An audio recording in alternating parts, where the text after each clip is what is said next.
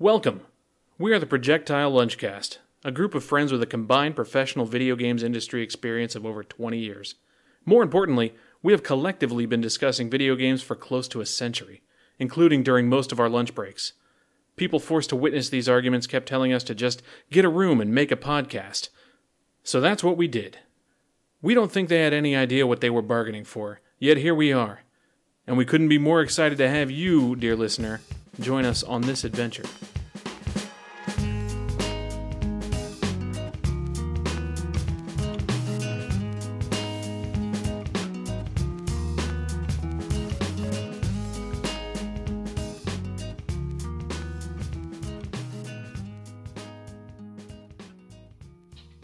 Hey everybody, and welcome back to Projectile Lunchcast episode 67. It's the second part of our big last gen, which until very recently was current gen, but now is last gen review. My name is Marcel. I'm excited to have all of you, dear listeners, with us, and also with us and with you, therefore, dear listeners, are Basti. Hi. 2 episodes in a row. That's a new record for you probably this year. Do I get a badge or an achievement? Sure, why not? I mean, like these days, it seems achievements are given out for everything. So yeah, sure. Just print something out for yourself and please put it on your your chest. Awesome. And Richard. I'm last gen. That's also an achievement. Last gen. That's also an achievement. And these days, there's a participation prize for everything. So please, Richard, also print out something, anything you want, and just put it on your chest, really. Way last gen. Whatever works for you. So I assume that hopefully you, dear listeners, have already listened to last week's episode where, as we said, we want to take a look back at the last generation of gaming, so the past 7 years from 2013 until now. Last week with a more personal touch and look at it, which resulted in me needing some therapy after bearing my heart about all the horrible missteps and terrible things that BioWare has done to my heart. But fret not, because by the time you hear this, the Game Awards may have already taken place for you, and you will have seen something new from Dragon Age 4, and I'm tentatively, without having seen it, super excited and hyped for it already. There's a lot of new stuff going on with Dragon Age. New blood, new perspectives, new Old people. blood left. I'm trying to stay positive about it. No. Like you guys must be thinking of Wolfenstein because that's the old blood. No, there's new. There's new. Everything's looking new for Dragon Age. Yeah. Actually, it's kind of like the old blood's gone, the new order. Shit, it is Wolfenstein. Oh no. The Dreadwolf rises. So it's confirmed. New Dragon Age will have Nazis. I don't know. I guess.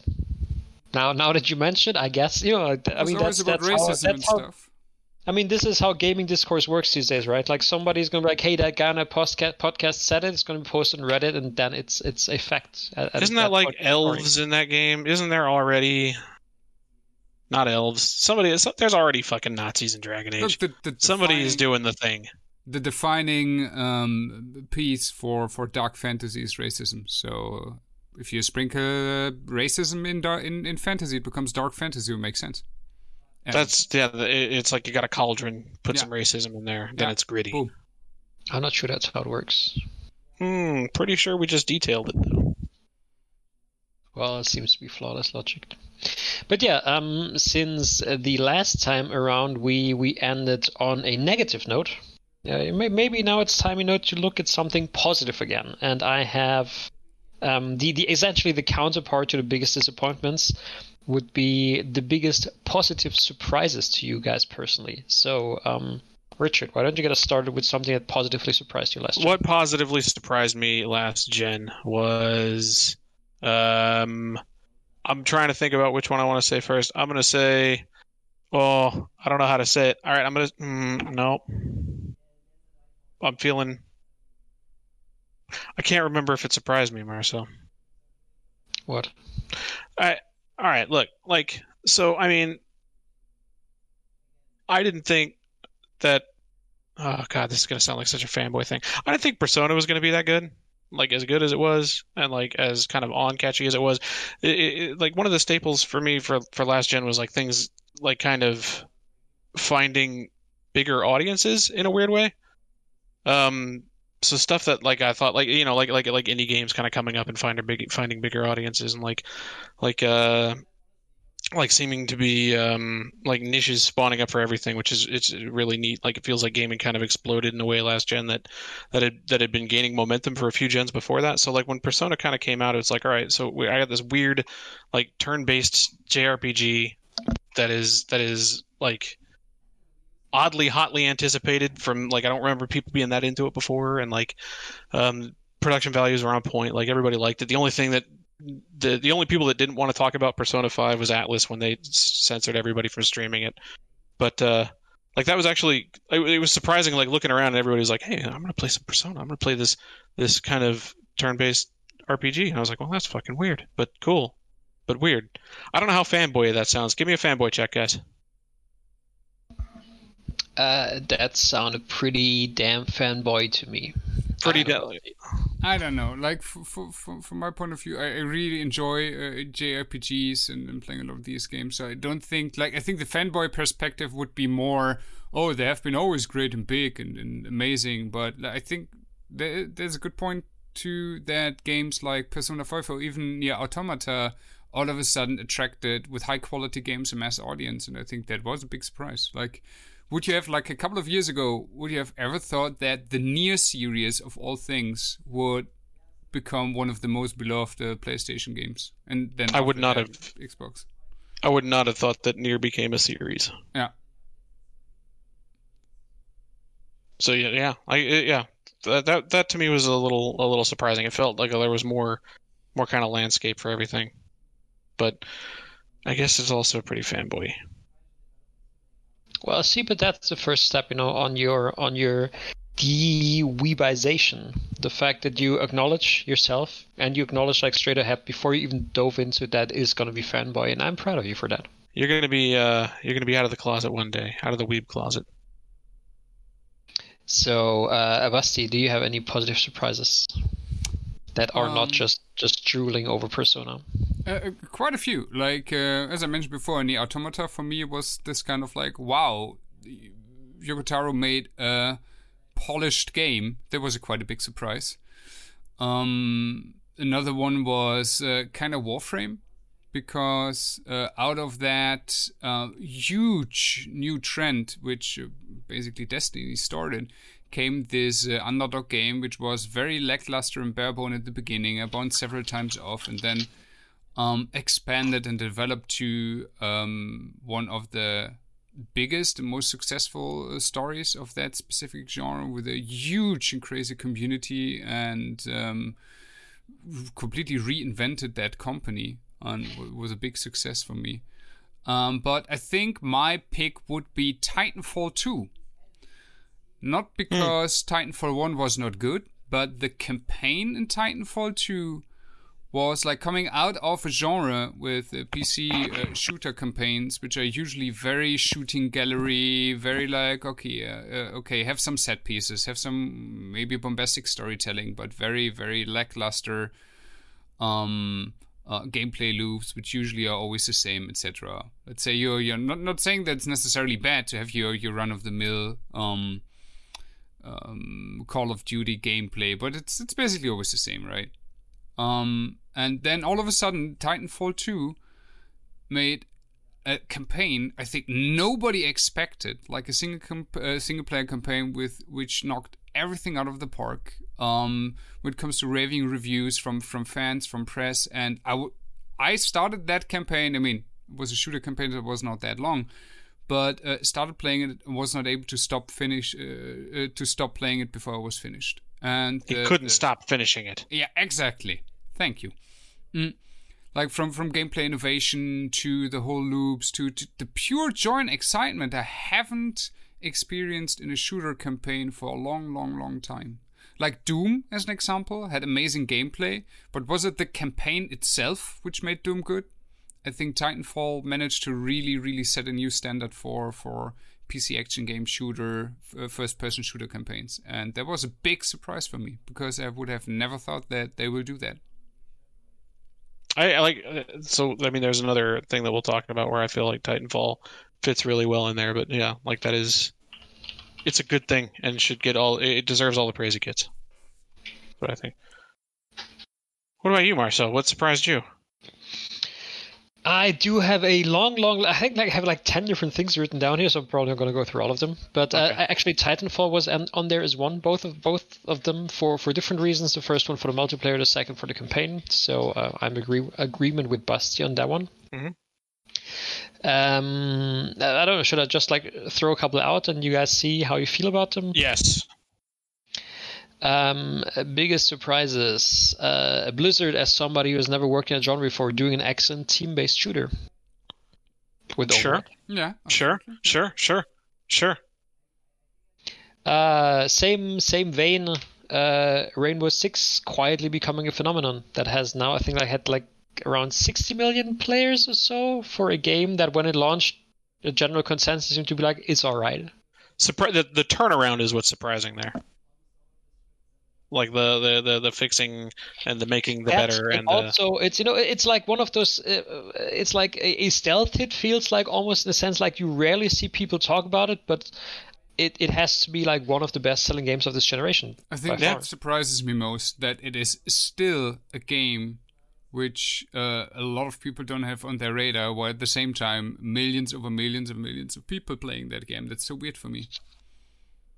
In general, that's like a weird thing. I mean, it's the same. Like if you just looked at mainstream gaming media, and when I say mainstream, I mean like your IGN's, GameSpot's, Eurogamers, whatever, you would, for example, barely know that League of Legends exists, despite being one of the biggest games in the world. I think that's like the things where still a lot of gaming media is heavily skewed towards retail releases, towards single player stuff, and. Yeah, so yeah, stuff like Rainbow Six being a huge hit or so flies under the radar despite it being a huge hit.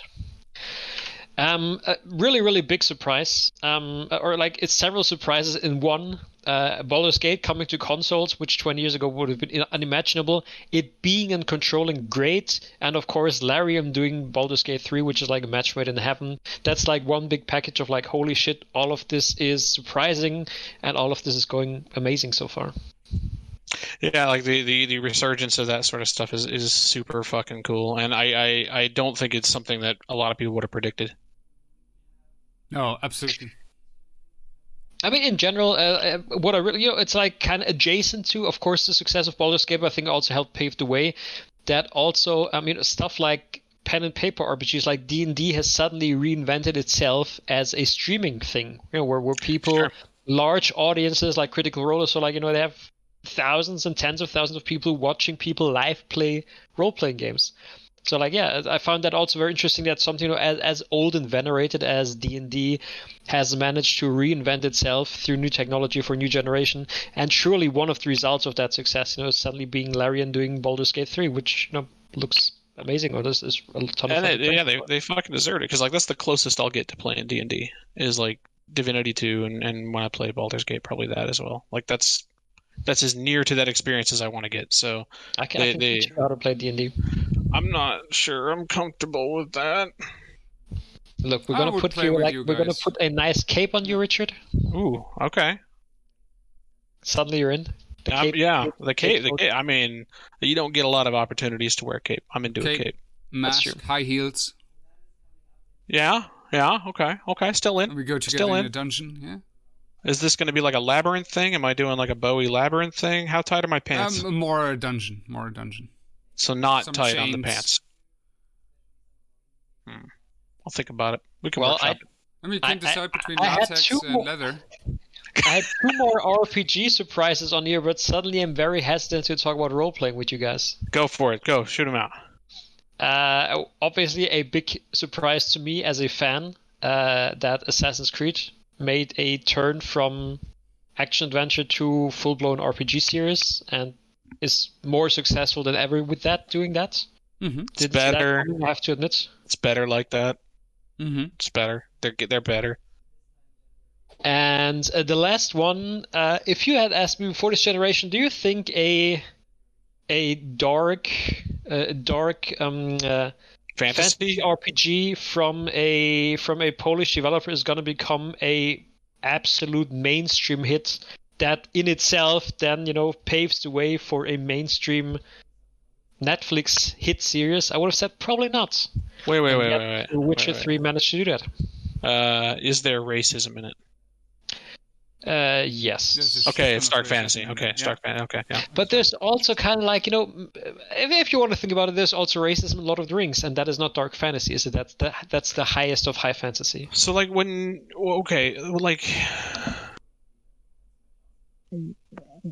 is this because the thing that confuses me about this is like Witcher 2 was already dope. Yeah. Yes. But I will agree that it didn't blow up like Witcher 3. I mean, Witcher series has now sold, as of May this year, more than 50 million games. So it's weird. So it's like, I mean, the surprise of the generation, I guess. I mean, would it have been like, hey, they're gonna make another Witcher game? It's gonna be like, Witcher 2. People liked it. It's not really blowing the doors off, but people liked it. Do you think that was what was going to happen? Sorry, I didn't quite get the question. I think. What is surprising you about Witcher? Cape anymore? I need the cape. Does Geralt wear a cape? No, he doesn't wear a cape. Like, was it just like how the steam kept building up on the Witcher thing? Like, was that the just the sales? It feels like people, that you would have never experienced. Like people, your Call of Duty audience or whatever. Like people suddenly talk about like playing Witcher. And you're like discovering all this RPG stuff that you would have never expected these kind of people to play, or that kind of audience. And again, you're like, obviously, yes, technically it's not based on the games, of course, but let's be honest. Like, if without The Witcher 3, they would that Netflix series would not have happened. Absolutely, right? so, absolutely, this is true. But still, so essentially, you can say like the success of this game has led to probably tens of thousands of people of any gender drooling over, Henry Cavill. Oh yeah. Bathing. Oh yeah. Is there a monster giant crab? What were we talking about? Henry Cavill. So we can all agree. Also, like he paints. He is a big Warhammer fan. He paints his miniatures, so that guy's dope. His preferred platform is PC. Dope. He looks just as good with a computer generated lip as with a mustache. Honestly, so it's not video games, but that is still one of the funniest things of this generation to me. The fact that like one studio can force another studio to spend like what was like $4 or $5 million on a mustache. Yeah, sorry, he must keep the mustache because gotta keep the mustache. Won't it regrow? And they're like, yeah, probably, but why bother? Yeah. Just remove it. You spend the money. That's amazing.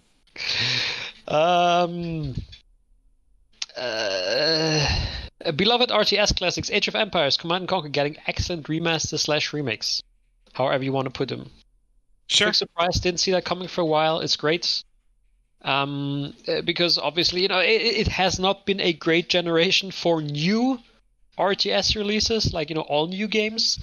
Yeah. But I think great classic games getting new ways to play them today without problems, I think is a great... Like Warcraft 3.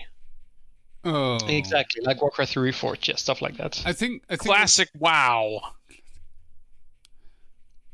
I think what really convinced me is when the Command & Conquer remake remaster came out. Because with Age of Empires, you could say, okay, it's a one-time thing. People are super hyped. It will come and go. For the moment, people enjoy that game, but in a couple of years, it will probably leave no impact on other RTS games, etc. But then the Command & Conquer remaster came around the corner and was like, holy shit. And to be honest, kinda, even if they completely botched that one, and then they're doing Warcraft 3 Reforged. So it had a lot of impact, though.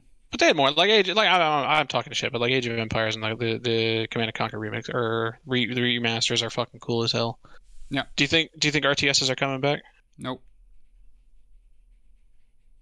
No. I mean, we talked about this in its own episode earlier this year. No, I don't think RTS, or at least I cannot see RTS ever coming back to being a major genre the way they used to be on the PC 20 years ago. They just need. I'm still very excited to see Age of Empires 4. How that's going to do, how well that is going to do. Hopefully with Game Pass. That's that'll get some new audience as well. But I don't see should just do. To be honest, they should just do like something with a license. Like they just need a license that has a lot of recognition. They should do like a Dota RTS. That's what I think.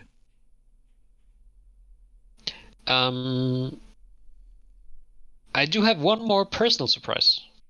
And that is, to me, the fact that I absolutely love two of my favorite games probably I played this gen are Hades and Return of the Obra Dinn, which are both extremely non-Marcel games. And that was a big surprise to me, and I'm happy I played them. To be honest, I'm surprised Obra Dinn hit you that hard. Yeah. Well, I am, a man of manifold and excellent taste. If we would describe you as a man of nautical culture.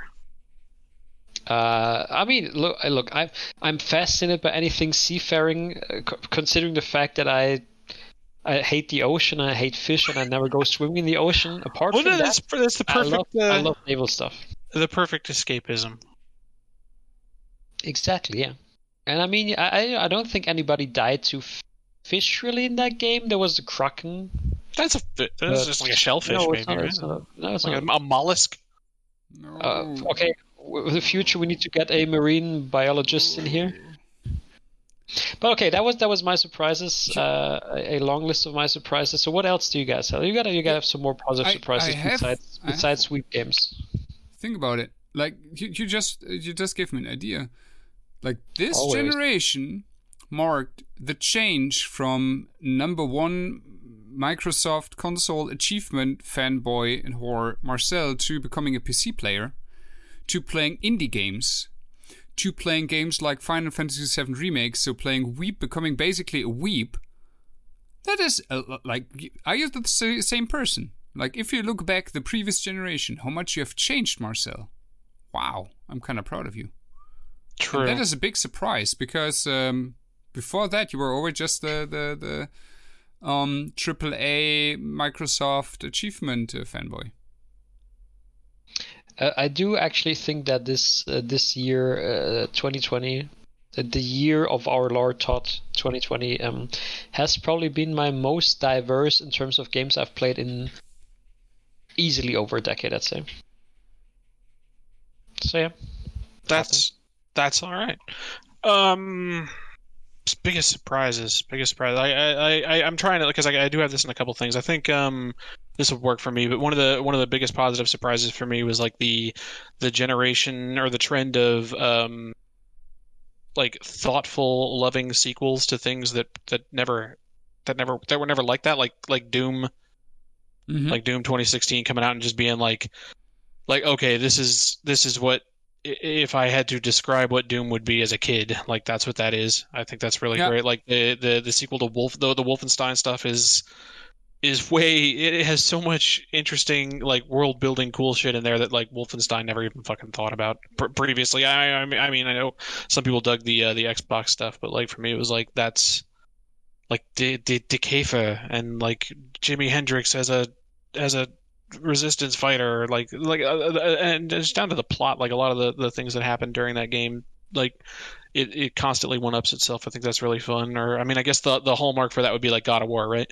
Like going from kind of angry game to like an actual really thoughtfully cool story. Like all those, it was surprising that like it almost seemed like if you're going to be like movie cynical about it, right? Like it's like, oh, the suits are just making these games, but then like some ultimate fan kid in the chocolate factory gets to like come in and make the version of God of War that, you know, true fans would always love. Like it's just there's a trend of those that have happened this gen, and I think that's surprising and very cool.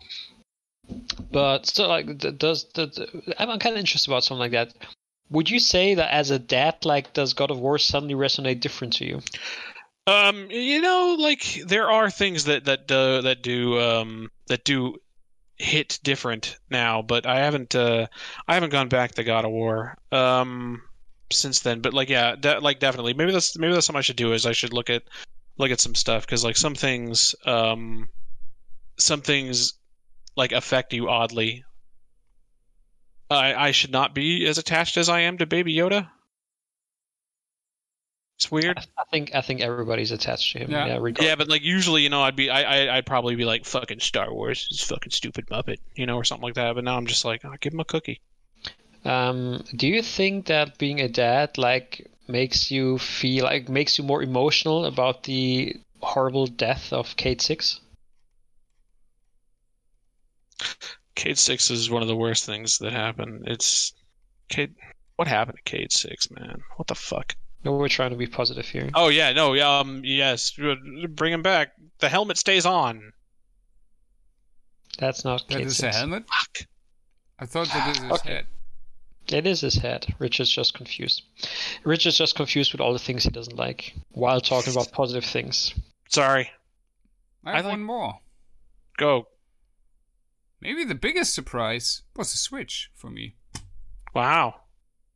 Now, if I think about it, I mean, it was a little bit True, actually. in between gen, but the success of the Switch, if you think about their previous efforts, and even though the Wii was very very big, by that time it was still a problem to sell games on that stuff. So like for me the Wii was a console which everyone had in their living room, but nobody bought really games for it. And the Switch, the success of the Switch, of several titles, and like all which came with it, like stuff like Breath of the Wild being vastly different and so big, the overall quality, the mass appeal, how much of a boost it was for indies. Like the Switch was absolutely crazy in that regard and still is. First of all, you are absolutely right. But it's kind of like I feel dumb now for not including the Switch here, because yeah, it's a crazy success story.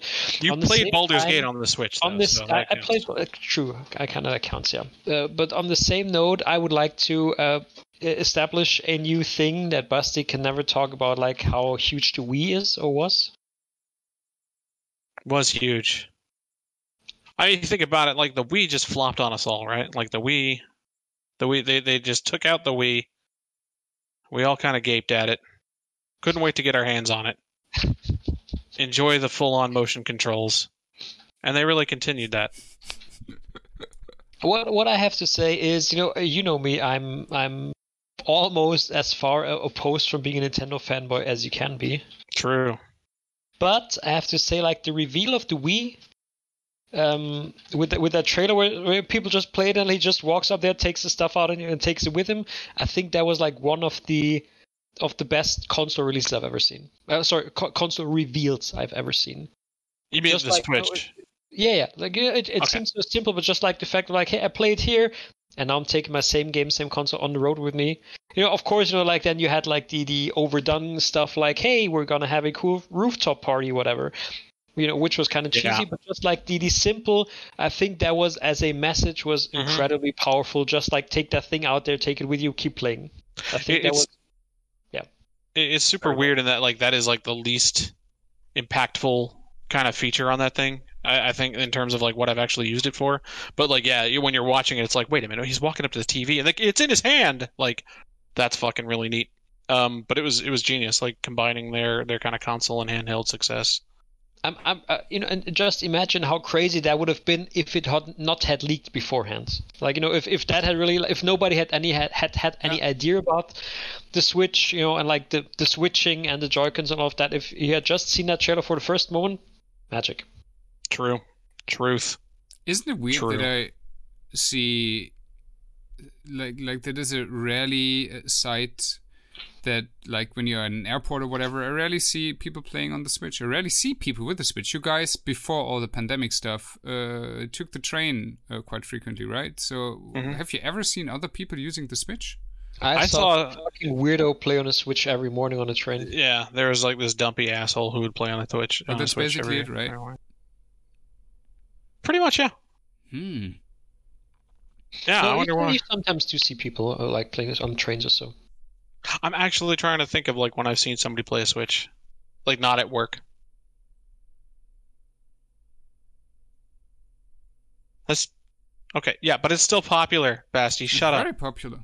True, Switch is also very popular. Like in our lunch, back when people were working in the studio. Yeah, Like, and it was will very be. popular. It will be again when Monster One Hunter day. comes out. Yeah. So yeah, I think the only like personal, well, I guess is like really this is maybe it's a great segue to the overall stuff, because the last category I had written down for myself was the like most impactful game, and then we already realized as we talked about this category that it's like it can go either way to like being what impacted you personally, and somebody else may say like, hey, this already segues into what had a big impact on the industry and the stuff like that. That is true. And then Richard, and then you put down like a category like things that define the generation for you, which I guess also goes into that general, doesn't it? Kind Yes, of. sir. Yes, sir. It does. Because for me, like personally, I think like the most impactful game for me is also the one that kind of defined the generation for me in a way. But I guess Spit it. Let's talk because I bet very different for different people. we can. Why don't we start? Because so I mean the thing is like the things that defined the gen for me. I maybe we can also do it. Like let's get that impactful game out there because I do want to talk about that, and I know that it defined the gen, and I think that's a thing. But I also have maybe for you guys to kind of react to some other things that have defined this generation. But yeah, so how many did you guys? Did you just have one most impactful game? Because I wrote down 3 games for me. How many you got? I had Persona. yeah, fucker. I had Persona. Yeah, I have a couple, but I'm interested in hearing your 3 because I bet we share a couple. Basti, how many did you write down? 3. Okay, so my first one, I'm just gonna throw it out because it's the least interesting in terms of like talking about it. It's just Witcher 3 is one of the best video games I've ever played. That's just like that's it. There's nothing, no larger trends from this, no big per se implications on the industry or anything like that, or or like on other games so much so far. It's an excellent game that I absolutely loved for all of the, I think, 170 hours I've played it. Yeah. True. Same. Anybody True. else on Witcher? I did not have Witcher. No, I had Witcher on my list. Like I think You when had it comes Witcher on your to list. what had the biggest impact on this generation, from industry to my personal opinions, I think Witcher 3 is absolutely up there in the pantheon of this generation best games. Okay, so that's good to see that Basti and I are sometimes aligned on gaming, Richard. Then it's your first one. Yeah, I got to get rid of it. I got to get it at the gate. Let's just say, it's still Dark Souls 3. They're still perfecting it. It's nice to see From continue to Dark Souls 3 specifically? 3 specifically, yeah. Okay. Yeah, because I mean, I think 2 was old gen, or 1 was last gen. Yeah, and then two is a kind of fan thing that everybody loves. I think 3 was the thing that was like, hey, we're still the people that do this. I do think it impacted the industry when you look at stuff like the spawning a genre sort of thing. They kept defining that. People keep trying their own spins on it. Like that doesn't seem to be like anything that's slowing down. I think the success of 3 is the kind of thing that put them back on the map after the mixed reception of 2. I think it's where like they started like, oh, we're gonna do some shit with Lord of the Rings, man. Not Lord of the Rings, man. Game of Thrones, same fucking thing. Game of Thrones guy. See, dude, you're right. Like I just looked this up. I could have sworn that Dark Souls 2 was out with this generation already, but 3 was really the first next generation. Yeah. I mean, there was Bloodborne in between, right? But still. Yeah, Bloodborne is Bloodborne just didn't.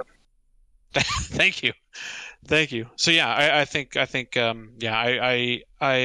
come across as a pretty big From aficionado. So I've said enough. I mean, their game was the game of the year for me last year. So, but yeah, like for me, that was definitely a huge impact. Symphony. I have to say though that actually both of you, for From fans, you're both very, very, acceptable human beings. I will ruin that opinion by the end of the show. I promise. Oh, okay, nice. Okay, that's But good stuff. I have also Bloodborne and Dark Souls 3 on my list, because I think while what Richard said, Dark Souls 1 and Dark Souls 2 was the previous gen. I think it was a cult game at this point, or a cult series, but it was still kind of niche. While Dark Souls 3 and especially Bloodborne made it to the mass phenomenon. I think that's thanks to these two games that the whole genre had such a huge impact and spawned so many people trying to emulate that success and that gameplay and etc. And then, as Richard said, Dark Souls 3 basically perfected it. And if I think probably in 10 years back to this generation, while I absolutely agree with Witcher and had it on my list as well, I think I will think more about games, and probably people will still do more YouTube videos about the Dark Souls series 10 years ago than about Witcher. Ooh, I don't know. I'd like to live in that world that you just described, but I think I think Witcher left a weird mark. But how do you often see the Souls games, as far as I know, do not have any sex scenes, right? Oh, they do. What? They do. I'll send you. I have just some webcam videos. I'll send you. Is this canonical?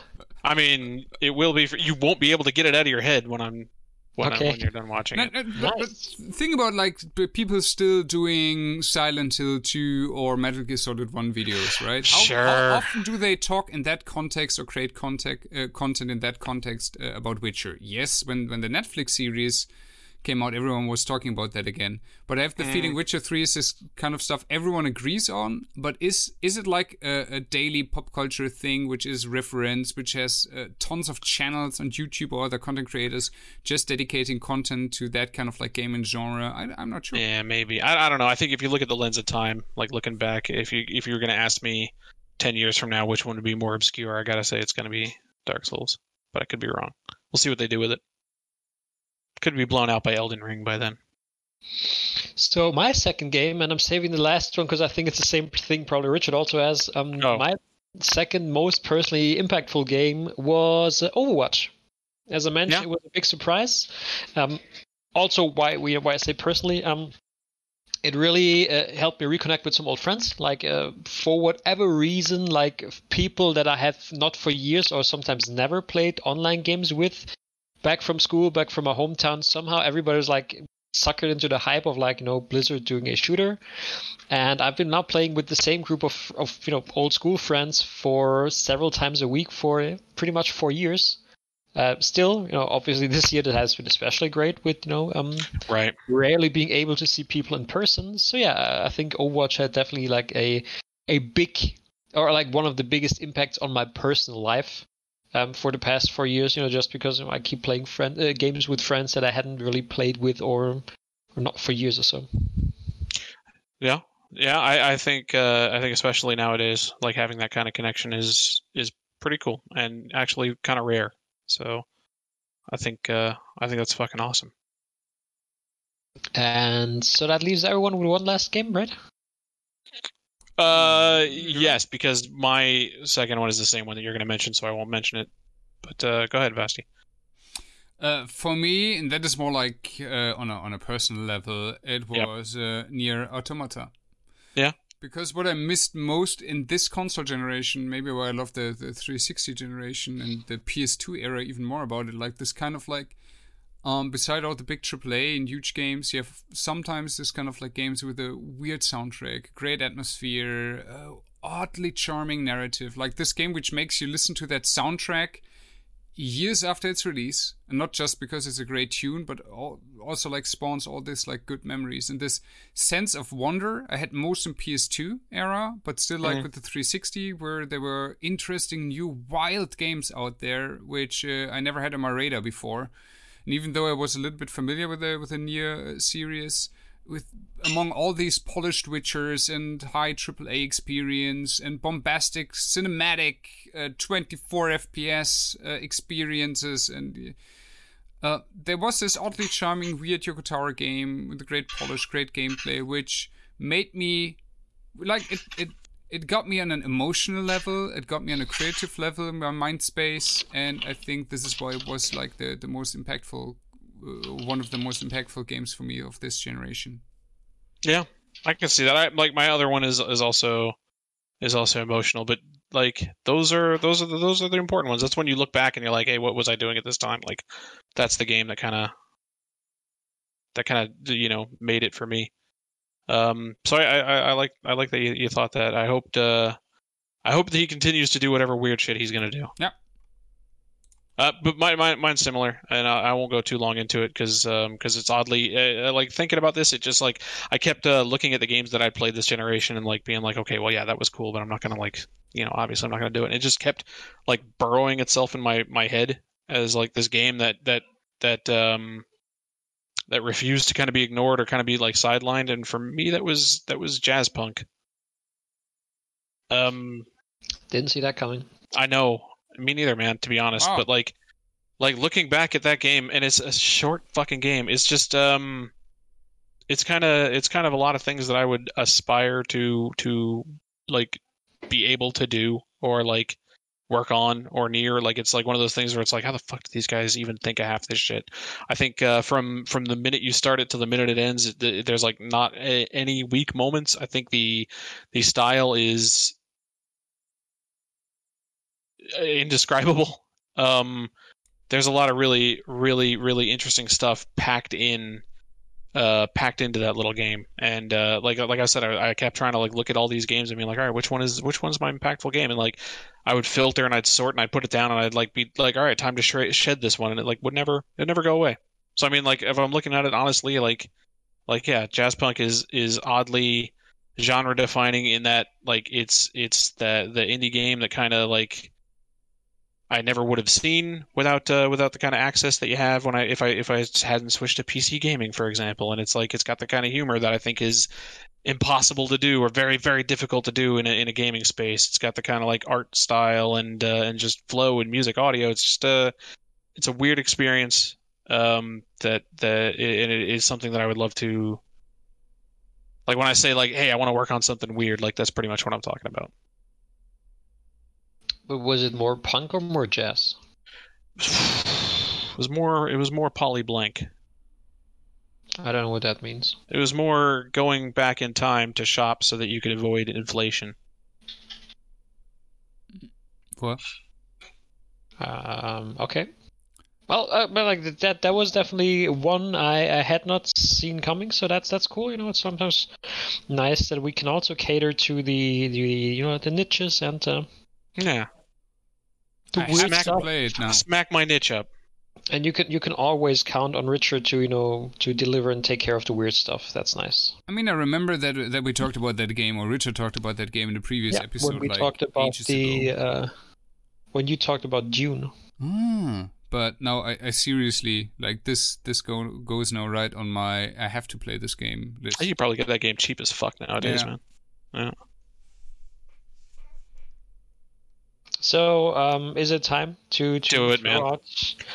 I'm gonna light my lighter. My most impactful game of this generation, and probably one of the most impactful ones for the overall industry, Destiny. Yeah.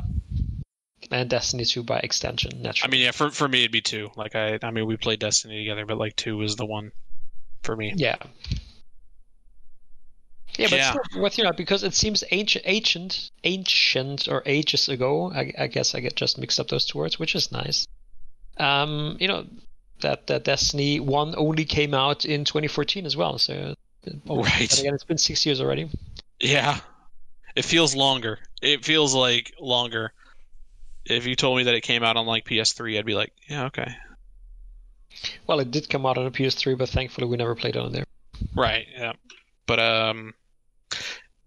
yeah, definitely. Destiny is hard to describe now how I feel about Destiny. I can do it, but it's hard to do it.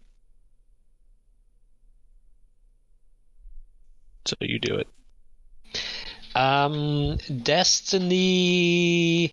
I think that the big impact of Destiny is that it introduced the idea of playing a single, and that is your hobby. You're not like Yeah. I don't play video games. I play Destiny. yeah, I'm a That Destiny player.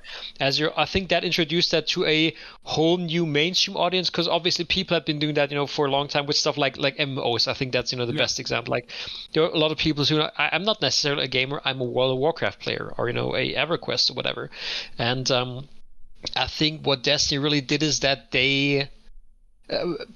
Obviously, from the graphics, from being on consoles, from being first person, easy to control, to the marketing, I think, like for a mainstream audience, just like that marketing tagline they had to start off from the developers of Halo and the publisher of Call of Duty. Mm-hmm. That's, that's weaponized mainstream appeal. Yeah, true.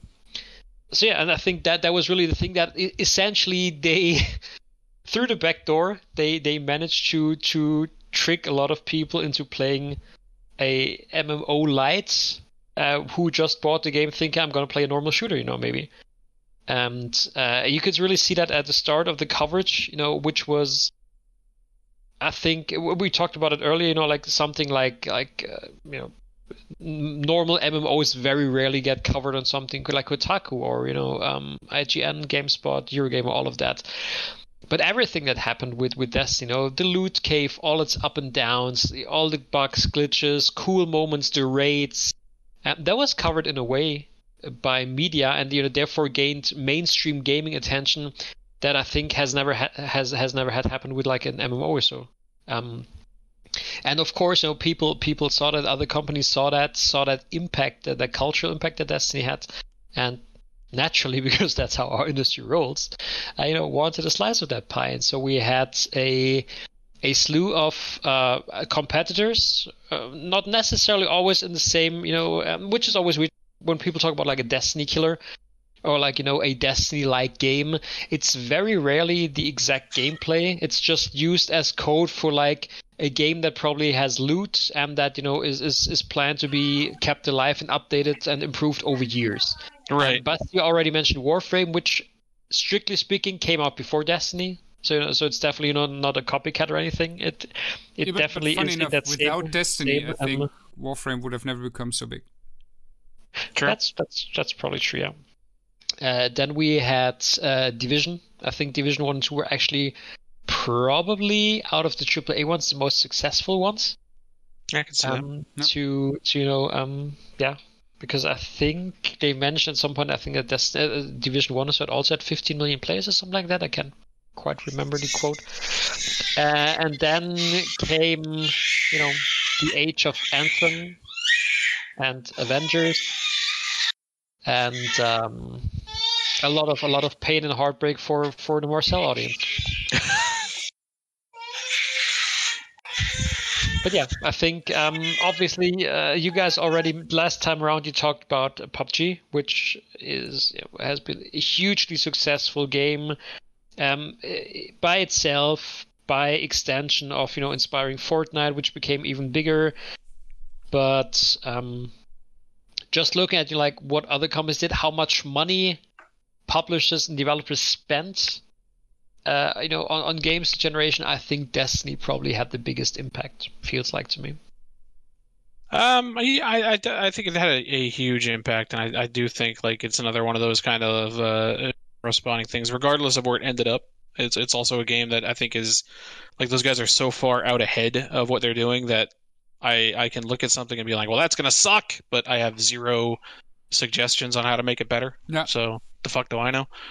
But yeah, like I mean, those guys are trailblazing in a way that I would struggle to think of other games that are that far out in terms of what they're doing, and like that kind of effortless, like not effortless, it's very effortful, but like that kind of like, hey, we got a single player, we got a multiplayer, we got a kind of cross single multiplayer, we got we got a MMO, you're gonna be playing together, you're gonna be kind of doing this, you got events, you got run based, like they've tried fucking everything, raids. Some of the best first-person raid content like imaginable. I mean, fuck, man, their highs are very high and their lows are very low. And I think true. Yeah. I guess in that sense you can say like Destiny is it too bold to say Destiny is never boring? Because as you say, like the lows can be low, the highs can be very high, but like it always feels like there is You know, there's something to talk about. There's something happening. Yeah. There is, you know, like changes to the meta. You know, the content wall. Like it feels like, you know, really it is this thing where there's always, you know, something to talk about. So I think it really personifies that idea of, you know, like a living thing almost, I guess, for like, you know, for a community. I agree. I mean, if I think about it, I bounced off of Destiny at some point, but it was never because I got bored. Because I had the feeling, okay, the kind of like commitment I have to put into the skill ceiling, which also goes together with the commitment I have to undertake to see and beat the raids, etc. But I was never at a point where I said, oh, this content is like super repetitive or boring. I mean, I think even like what Marcel's saying is like it's never boring to observe. Like I still go in and check on Destiny sometimes, and I have no desire to play that game again. Like for now, sure, for the long now. Yeah, like I think it belongs where you put it. I think it's a very, very, very, very impactful game, both personally and for better or worse, or personally or unpersonally. So yeah, I think, you know, we also said we want to beyond the personal note, which has been very interesting, you know, because once again Richard confirmed his weakness for the eyes and ears of the world to see and hear. True. Yeah, we also said, you know, we want to take a look at like some of the like larger trends and stuff. I mean, we already did that a little bit last time when Basti as a game changer naturally, and I think Richard, you said you would have done the same, brought up PUBG as the you know, birth of a super popular genre that, much like Destiny, pretty much every big company has tried to emulate or get into to some degree. I mean, I think the thing there is like PUBG also pretty much, like, along with like DayZ, like that was pretty much the drivers of Steam Early Access, like, which I think is very genre defining. True. Yeah. I think that had an impact in the terms of like, oh, okay, I can make an early access game and it will be the top selling game on Steam for a very long time. Yeah, it felt like for a while, any new battle royale or also like survival game. Yeah. Like, you know, like the survival games, early access could be huge on Steam. You know, if you were lucky hitting it off Twitch or so, like, you know, if you became the talk of the time of the day of the week, then suddenly that could become a huge hit. But I think overall it's probably fair to say, you know, that this was between the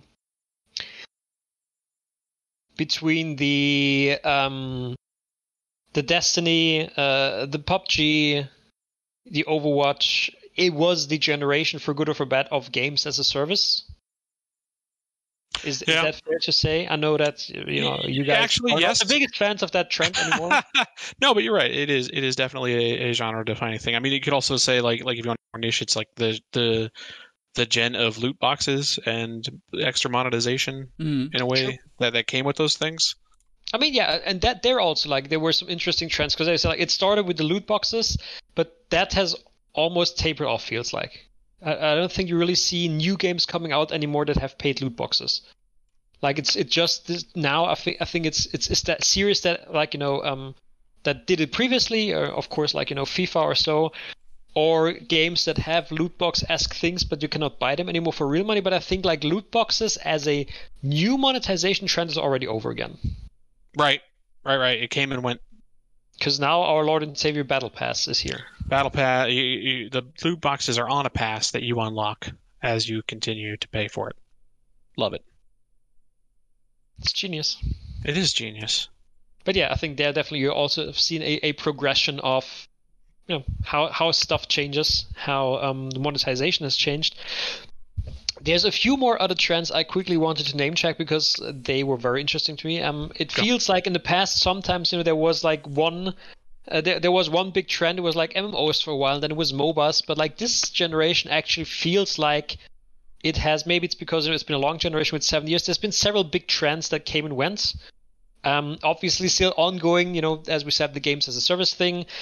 Though I think after after Avengers, after Anthem, maybe people are going to be more hesitant to try to, go for that Destiny audience, because as it happened with MMOs when people chased World of Warcraft, I think companies are realizing that's going to take a lot of time and a lot of money to compete in. Then PUBG, Battle Royale, again, like we've still seen new Battle Royale competitors come out, like for example this year Hyperscape from Ubisoft, but here also it seems to slowly slow down a little bit, as the big dogs are established already. One trend I found very interesting, CZ Cheese, because Hearthstone was a hugely successful game. Dude, I thought you said sissy cheese. I was like, the fuck are you talking about? I want in on this trend. CCGs or TCGs. That's always is confusing to me, and I think people just use those terms interchangeably at this point, right? One trade. Well, if there's no trading, then it's a CCG. Okay, I guess. But Hearthstone was a very successful game. I think they had for a while like 60 million players and stuff like that. Yeah. And then, of course, as we mentioned several times, this industry is very good at seeing a successful thing and thinking, I want that money as well. Yes. So what is really interesting to me here is, usually you see a scenario like with Battle Royale or so where there's several big competitors manage to establish themselves, right? One is, of course, bigger than the other, but there's several successful, viable things. With trading cards or with card games, it seems like none of them got anywhere close to the success of Hearthstone. And that's interesting because if you look at the companies that tried, if before somebody had asked me what are the games or which companies are best positioned to take on Hearthstone, I would have probably said Bethesda, CD Projekt, Riot, and Valve, which are exactly the companies that tried. And yeah, Bethesda stopped development of the game. CD Projekt still going, but they canceled, I think, the console versions now because they were not successful.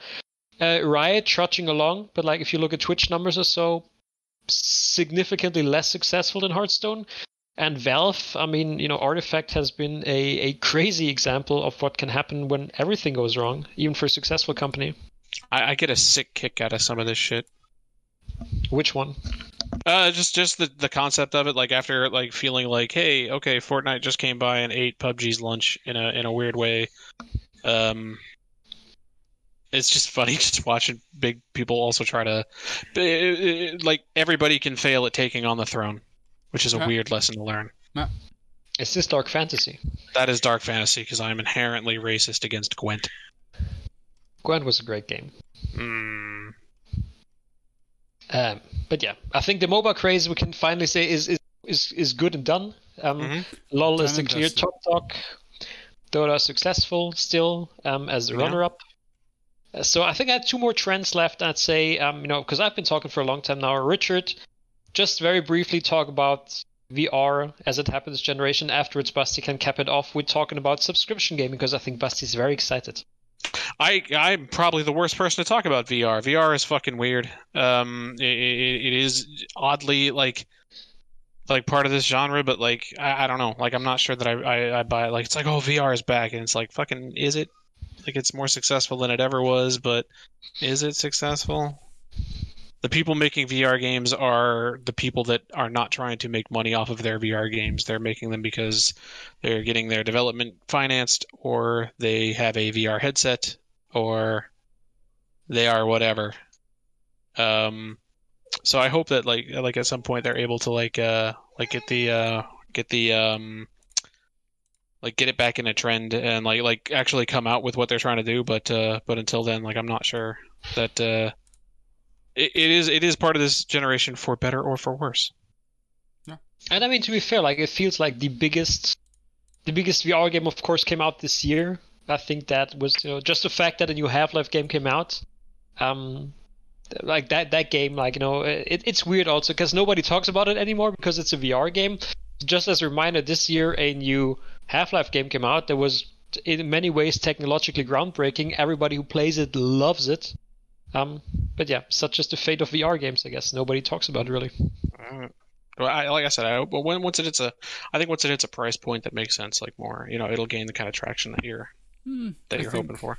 I think even with a better price point, I hope that VR will become a thing. But to be honest, from my own experience with VR games, and I think the idea that you put something on your head, even if it's more cheaper, and you completely disconnect from your surroundings, and you have to put in some sort of an effort to with hand gestures and other things, etc. I think there are too many hurdles, because when it comes to the mass appeal of video games is everyone can do it with a comfy position of a gamepad in your lap, or with your mouse and keyboard. I think it will never be that big of a thing, other than we're reaching maybe like a weird interface solution in many years, where it becomes as easy as anything else. I think it's not only the price point. I would love to see it pushed more. I would love to see it pushed by the PS5, to be honest.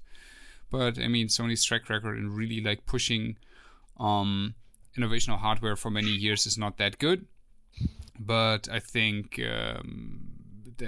we are so many years from big companies actually going into that, making games, as you guys said, because right now it's you either don't make money or you're just like getting the development funded, and that is since day one and will probably stay for many years. Did Basti just talk 10 minutes to essentially say he's waiting for like the real CyberSex future? Pretty much. That is the problem. But I think like weird interface solutions is a very nice way to put it. I like that. It's cheap. Like, it does not even make sense to go into VR porn as a developer, because it's all super cheap stuff. I did not look into it, I have to admit. It's just Google Cardboard and that. No. Price point is a great segue, Basti. Please finish this all off with your thoughts about the rise of subscription gaming and your favorite 3 words in the English language. 3 words. Microsoft Game Pass. Oh, you fucked it up. Good job. What? 3 words. Well, it's Xbox Game Pass, obviously. No, that's true. Damn. To be honest, it is the future. Games are everywhere. Games are accessible, and together with streaming options, everyone for a small, very small monthly subscription can enjoy a wide, crazy variety of games. And that brings games truly to the masses, even for people who might not be able to afford that kind of like stuff. Games are everywhere. Games are awesome, and that is the gate to gaming. I think, to be honest, other companies, I mean, they're already trying. They're trying for years, but what? What? Did you just say the gate for gaming? The gate. That's another into the gaming verse. That is not part of the generation that we're talking about. No, but what I said, I think I mentioned that because Richard is very excited about gatekeeping. I think I mentioned it several times in the past. What Microsoft Xbox Game Pass made me aware that, like, I have so many friends who are super casual, or up to they enjoyed playing games 10, 15 years ago, but now they're grown-ups and don't have time for games, who are all of a sudden into the idea, or even like bought a cheap Xbox somewhere just to have Game Pass, don't buy full-price games, are not really following gaming news, but just enjoy the kind of like, oh, I can just download a game, enjoy it for a couple of hours without feeling bad, and then even if I deinstall it, I just choose something from my library, like I enjoy Netflix. And that is a big eye-opener for me. I think that the mass casual appeal is what it makes great. It brings more people into gaming. Sure, yeah. We'll see how that develops this generation, but I think that was a nice words to end on. True. So, Richard, why don't you fuck up the nicety by sharing this week's Twitter handle? It's not this week. Like, I have to. Like, you guys fucking make fun of me all the time. I need your help. Okay. Okay. You guys are the Twitter experts, yes? Kinda. Yeah. So I am really confused about my Twitter handle. You can find me as always at Gate to Gaming. I've been getting a lot of really unpleasant messages. I don't get it. Like, I have an interest in people that write about games, so I ask about it, and all of a sudden, I'm just getting like a deluge of stuff. I don't get it. Can any of you Twitter people explain this to me? That's just the way Twitter works. Like, you have an opinion, like, people are gonna shit on it. It's kind of like having a podcast with your friends. Like, you're just excited about You know, the next heartfelt, non-cynical money printing game like Avengers, and your friends keep making fun of you. That's just the gaming world. Fuck gamers. Fuck Richard. No, that's a good Twitter handle. at fuck gamers, fuck Richard. Yes, you find me It there. might be too long, actually. I think was it like 15 characters? Is it something like that? I'm sure we can like lead speak it up. Like, I mean, to be honest, I feel like half of the Twitter handles you came up with here would be too long, like over time. But I still always like, this is one of my favorite parts of every episode, seeing what weirdness you come up with this week. Basti, at least there's some consistency in your Twitter handle. Yeah, it's at Bastian Thun, THUN. One word. Excellent. Reliable, German, very nice. Yeah. Of course, as always, you can just follow us at God damn it, on the Projectile Lunchcast Twitter at Plungecast. Plungecast. Plungecast. You can follow me at @com_Raven. Or, of course, if you're old-fashioned and want to stay that way, if you want to stay in the last gen like Richard, you can always shoot us an email to projectilelunchcast@gmail.com. And, why don't you like and subscribe to all of your favorite podcasting platforms to Projectile Lunchcast.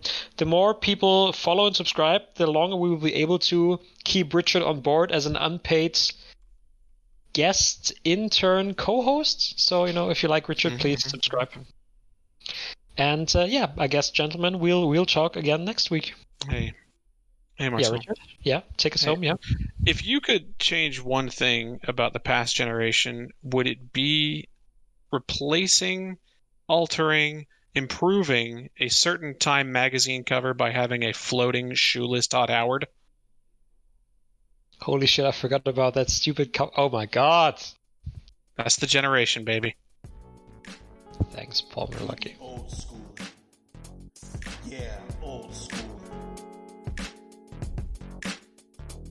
We the old school. Yeah, old school.